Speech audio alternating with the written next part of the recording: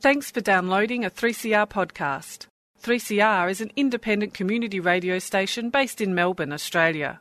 We need your financial support to keep going. Go to www.3cr.org.au for more information and to donate online. Now stay tuned for your 3CR podcast.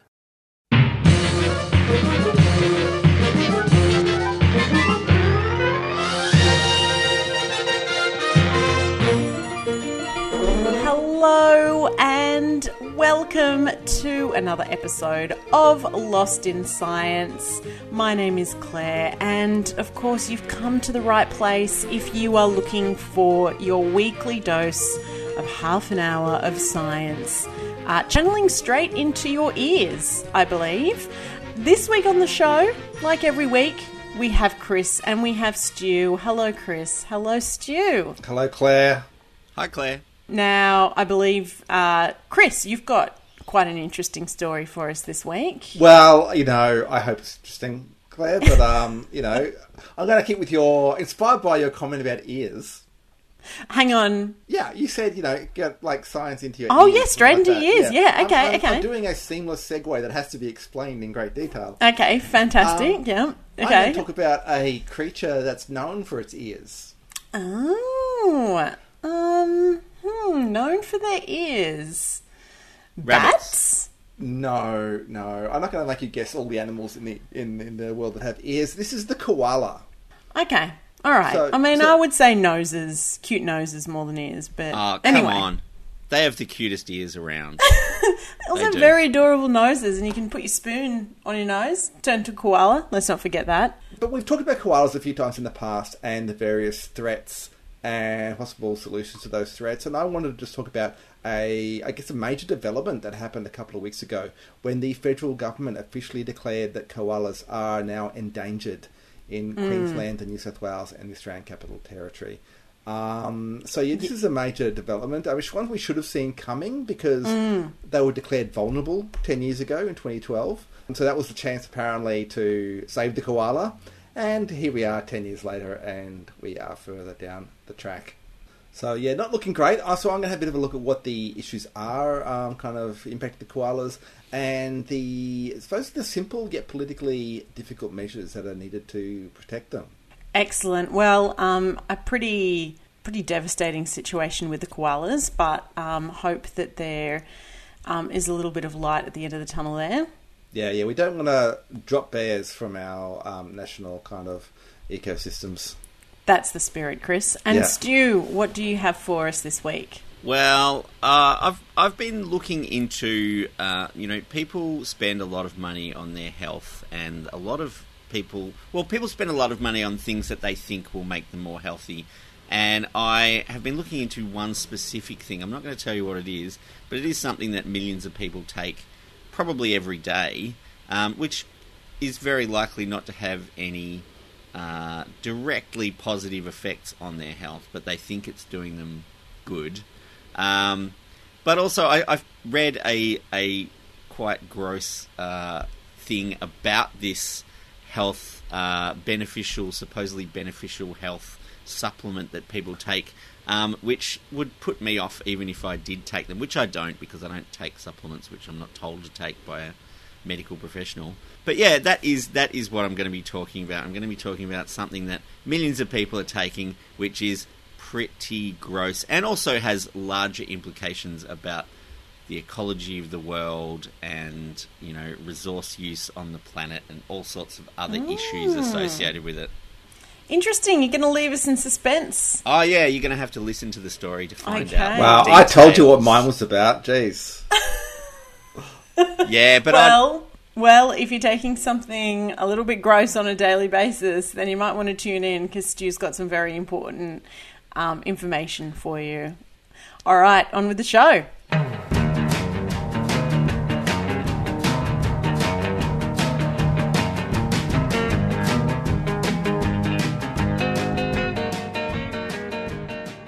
Yes, you listen to Lost in Science, and I am talking about an animal you might have heard of. Are you familiar with the koala? The koala bear?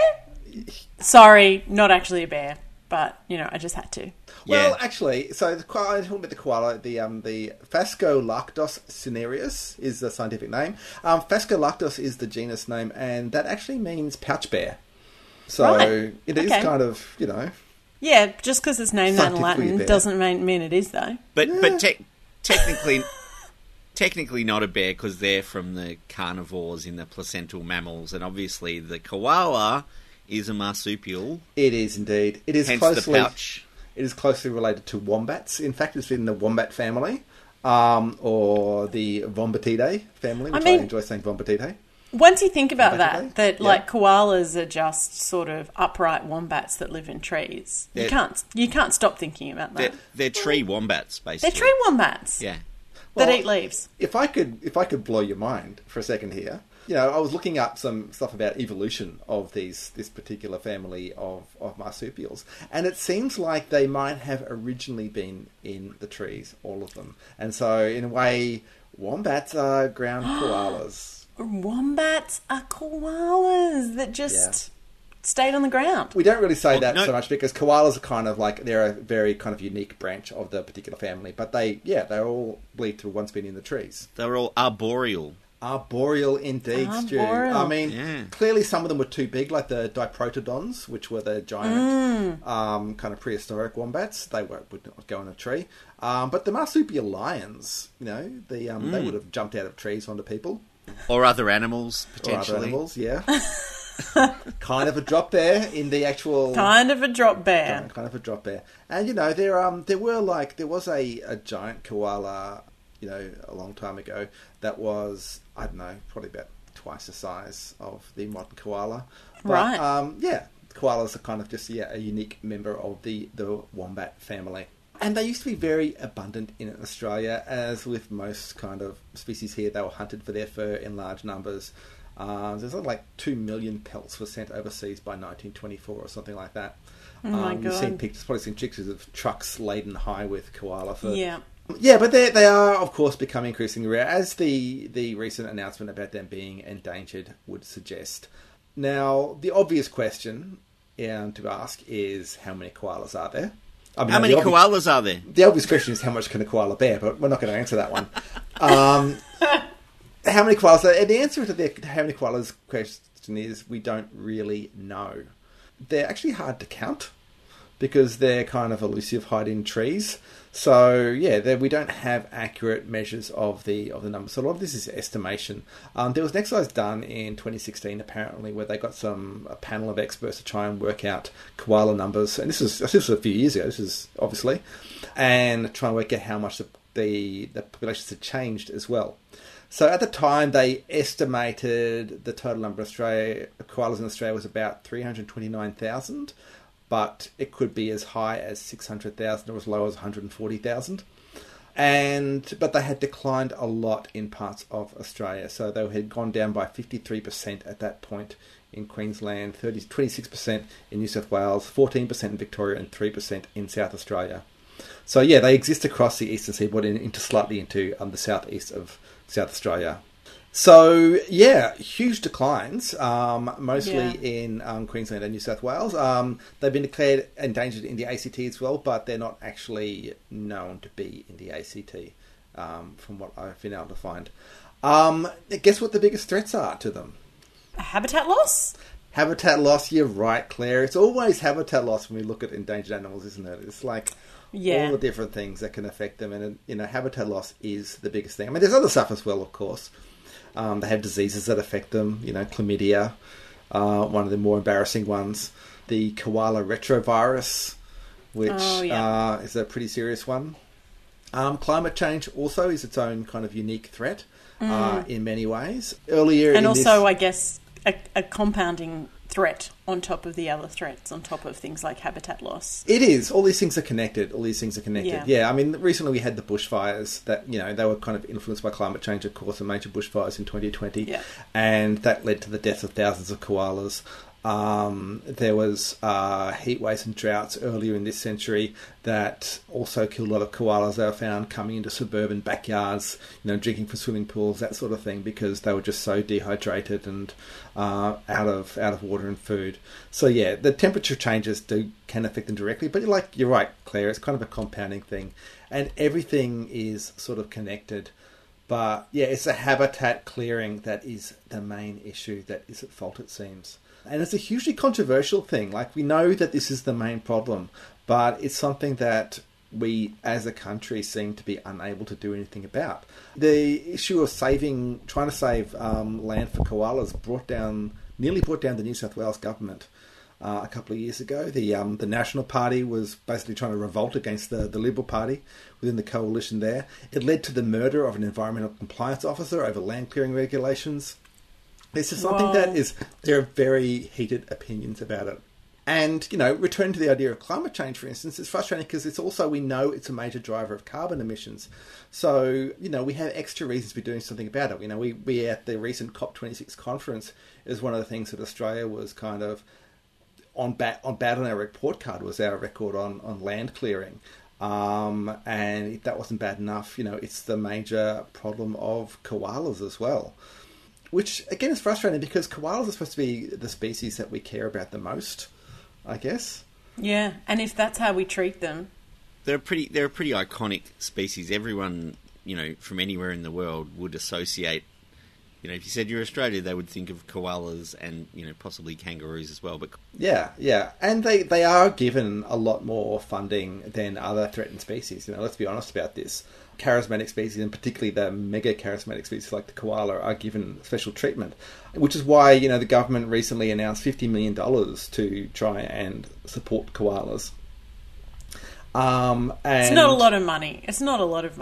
It's a lot more than other species are getting. I know, but still, and in some areas it is seen as a fair bit of money, and there's some bits where it comes up short. But there's a lot of stuff that is actually is quite a large amount of money for this kind of initiatives. It's thousands of dollars per koala, isn't it? Well, if you could find a way to actually give it to the koalas.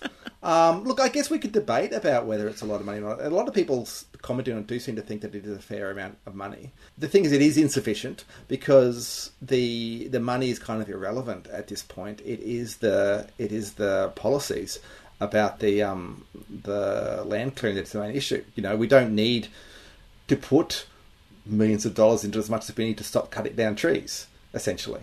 And this is something that the state and federal governments have been doing really bad on. At the same time that the government made its big announcements, the Australian Conservation Foundation released their reports on their research on approvals of 25,000 hectares, more than 25,000 hectares of koala habitat that has been cleared for clearing since the species was declared vulnerable 10 years ago. So, and 61% of that was to allow for mining projects. 12% was for transportation corridors, and 11% was residential housing. So, but yeah, mining was the biggest one there, which I guess could say is also climate change coming back to bite us. Us wanting to dig up coal, we are killing the koalas directly so that we can do that. So yeah, that's the frustrating thing, is that we know what the solution is. We just need to be able to act on it, and it's concerning that if we can't do that measures for koalas of all species, what chance do other threatened species have? We do have some indications. We know that with the changing climate, we know we can model what areas are going to be best to protect for koalas. So there is a lot of work being done on that. It is then just still a matter of the legislation that's needed to protect those areas and make sure the koalas can move into them if they need to. I think we're lost. We're not lost. Not even any short-range radio signals yet? Except for a single, very powerful radio emission. Of course, a transmitter of that sort isn't exactly standard equipment. Science and technology must be absolutely mind-boggling. Of course, it's mostly on the theoretical side. Well, so far.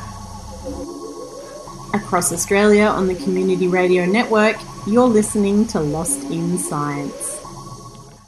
People spend a lot of time worrying about their health, and they also spend a lot of money buying things they think will improve their health, from gym memberships to activewear And, of course, supplements. And according to recent surveys, over 8 million Australians spend almost $2 billion a year on dietary supplements, including... Each? Well, as a collective group. Oh, okay. Yes. That includes vitamins and minerals along with other substances. One of the dietary supplements that's got a lot of press in the last couple of decades is omega-3 fatty acids. And the most commonly used supplement version of that is fish oil. And I was reading about fish oil recently. I saw a report that showed possibly 10% of fish oil supplements are actually rancid. Ew.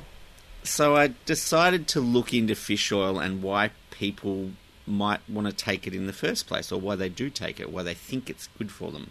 Can you explain what is rancid, and why is it a bad thing? Well, you know, if you've got a fresh product, say oil of some description, and it or butter. Butter can go south. Mostly oils. When oils go off, they are going rancid, and it's oxidizing the oils. So it is actually changing the chemical composition of the oil, and it changes the smell and the taste of that particular oil when it goes rancid. Right. And one of the things I was interested in, I took part in a study a couple of years ago to find out. I wasn't running the study; I was a guinea pig. Guinea pig, yes, exactly right. To find out whether fish oil supplements help prevent optic deterioration, and I was given a big container full of yellow translucent pills, which I had to take over the course of the study, and they kept doing things to my eyes and checking if my eyes were falling apart or dropping off my head or whatever. And obviously it was a properly controlled study, and I wasn't supposed to know if they were fish oil capsules or some kind of control oil. But being curious, I cut one open to see what was inside. Uh-oh. You're not supposed to do that, Stu. Yeah, look, they were testing independently. It wasn't my personal recollections of the study that was important. It was what was actually happening to my eyes. So whether I knew or not would have had no effect on whether it was affecting my eyesight or the health of my eyes. So I didn't really worry about it. I just wanted to know, It was one of those things. Have you ever cut open a golf ball just to see what's inside it? So as long as you didn't tell the researchers what you were taking, or indicate to them, yeah. No. They didn't know that I'd done that. But what happened was I cut it open to see what was inside, and it smelled kind of fishy, and I guessed it was probably fish oil. I think they were using almond oil, which was the control, because they had to tell us what was in the control, because they had to check for allergies in case anyone was allergic. So I knew what the control was. I didn't smell almondy, so I just went, it kind of smells fishy, so I reckon it's fish oil. Unless the almond oil went rancid and started smelling like fish. Well, that's true, but unlikely, I think. Now, it's no surprise that fish oil smells kind of like fish because it's made from fish. It's literally made from fish. And different brands will use different kinds of fish. Mostly it depends what part of the world you're in, what kind of fish it is. Even though most of it actually gets shipped to China, gets processed in China and then shipped back out again to the rest of the world when it's actually in the form of a pill. So if you're in Australia, this part of the world, what kind of fish might you have? It's mostly apparently the cold climate fish like salmon and tuna are the best, or have the most production of these omega-3 fatty acids which they're looking for. So that's the ones they tend to use. Some of it's going to be farmed fish, some of it's going to be wild-caught fish. And that's an issue as well that I'll come to in a minute. But for anyone who's left fish out of the fridge, or even in the fridge, for very long, you'll know that fish starts to smell strongly quite fast, which is a result of oxidation, which is one thing, and also microbial activity on the surface of the fish. But with the oil itself, the oxidation is the thing that makes it start to stink up the place. So fish oil processing has to be done quickly and at cold temperatures to reduce the spoiling of the oils, which is what leads to the oil going rancid, which makes it smell different and taste different to fresh, unrancid oil, basically. And a lot of companies use flavouring agents to disguise the fish taste. And a lot of it does come from, as I said, from salmon or tuna. Some of it comes from krill and other sources like that. it just depends where you are and what people actually do, because it's just the oil they want. So anything that's oily, they will use that to get. So it doesn't have to be a fish. Doesn't have to be a fish. Yeah, krill's a crustacean. Yeah, that's right. So it's just it's something that is very common in all sorts of seafood. And this is the thing, is that a lot of people who eat seafood have a high intake of omega-3 fatty acids anyway, because it's in a lot of different seafoods. The processing is easier from certain fish, which is why those are used specifically. Right. The big question is, why do people take fish oil supplements?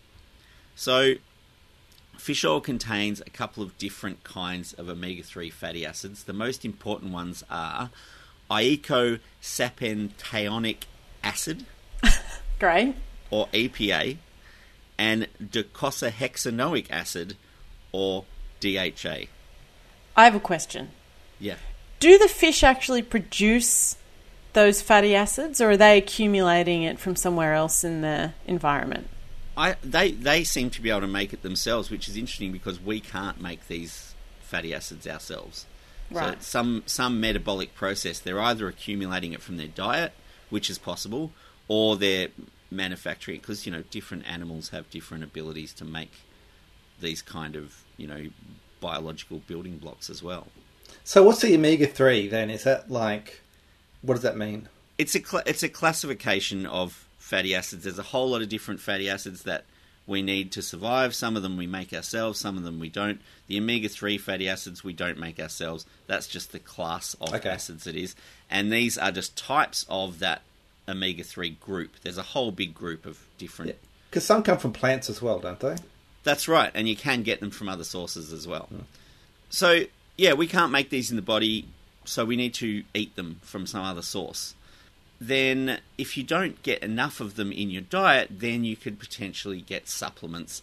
And the reason people take these supplements is that some of them seem to have some health impacts.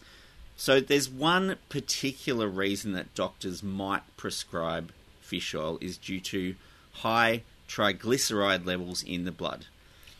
So high triglyceride levels can lead to an increase in the risk of heart disease. The omega-3 fatty acids reduce those levels and also seem to alter cholesterol levels, but whether that's a good thing or a bad thing is still actually not quite solid in the science. Some studies have found that yes, it's great, it raises your good cholesterol, and other studies have said yeah, it's great, it also lowers your bad cholesterol. So that's sort of still up in the air a little bit. But research shows that while people who have a diet high in fish and seafood have a lower risk of heart disease, the correlation does not carry over to people who only take supplements. So people who eat a lot of fish and seafood have a lower risk of heart disease. People who take supplements of fish oil, it has no effect on their risk of heart disease. So over population-wide studies, the risks are not reduced by the supplements, even though they seem to be reduced by the dietary intake. That's a common story you hear with supplements, is that in theory they should work because we know that the food that they're derived from has health benefits, but then the supplements don't seem to have any measurable benefit. That happens across a lot of them from what I've read. Yeah, and it's one of those things where, the dietitians will say to you, well, just eat more different foods and you'll be healthier for it. And there's a lot of other benefits from eating the foods rather than just saying, well, I'm just gonna eat burgers and fries, but I'll take these fish oil supplements and they'll be fine. It's not going to work that way. There's also been studies on other potential health benefits from fish oil. Evidence for blood pressure reduction from fish oil is not strong, although a lot of people take it for that reason. People with only slightly elevated blood pressure show very little benefit according to the studies that have been carried out. People with very high blood pressure get some benefit, but there are other things that will lower their blood pressure more effectively, so it's not really a solution for those people.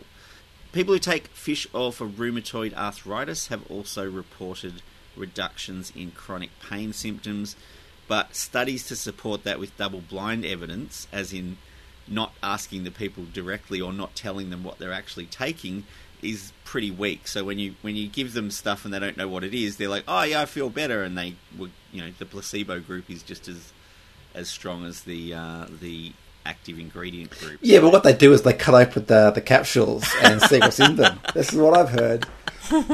Well, with things like chronic pain, it's very hard to have an objective measure of how effective something is. So that those kind of studies are quite difficult in that respect as well. But basically, if your doctor tells you to take fish oil, you should take it because they've probably got a reason, and it's probably to do with your triglyceride levels. If you haven't been told to take the supplements, and that goes for, all supplements, I think this applies to, there's not likely to be much benefit unless you've been told to take them. You're just spending money on something. They're all safe to take. Obviously, people can't sell things to be consumed that aren't safe to take, but if you're not getting any benefit from it, it's kind of a bit of a waste of money. But as far as the environmental impact of fish oil production, I think that's probably a whole other story for another day, because the harvesting of fish to make these fish oils, in some places, things like anchovies, for example, in some parts of the world, the anchovies are being harvested for fish oil specifically. They're being fished out because they harvest the fish so young, they're too young to reproduce. So the populations are actually not replenishing themselves. They're actually just getting fished out completely. And it's all just for fish oil because the anchovy sales are not that high for other purposes. I mean, they're delicious, but you only need a jar of anchovies. It'll last you quite a while. But considering we can get omega-3 fatty acids from other sources, such as flaxseed, chia, walnuts, really hard to come by things like canola oil and soybean oil. There's plenty available in dietary sources, and it might be easier to just eat more of those anyway from more sustainable sources, certainly than from wild caught fish, and even from farmed fish, which is aquaculture's got quite a lot of problems associated with that from an environmental perspective as well. But if we just get sustainably sourced plant sources of omega-3 fatty acids and just eat them in our food, we don't really have to worry about taking supplements anyway, most likely. So I think what I'm trying to say is, unless there's a pressing medical need for supplements, the promotion of fish oil capsules for health might not only be a little bit fishy, it might be completely rotten.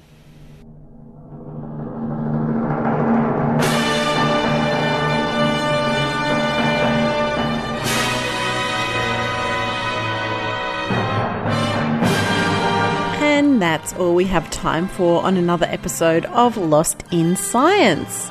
Lost in Science is recorded on the lands of the Kulin Nation in the studios of 3CR Melbourne and broadcast across Australia on the Community Radio Network with the kind support of the Community Broadcasting Foundation. If you would like to get in touch with us, we would love to hear from you. You can email us at lostinsci@gmail.com. You can find us on Twitter, where we are Lost in Science 1, or on Facebook, where we are Lost in Science on 3CR. Or you can find us wherever you found us today, again next week, when Claire, Stu and Chris get lost in science.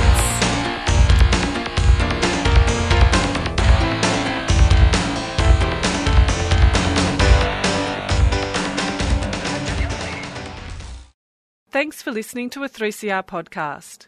3CR is an independent community radio station based in Melbourne, Australia.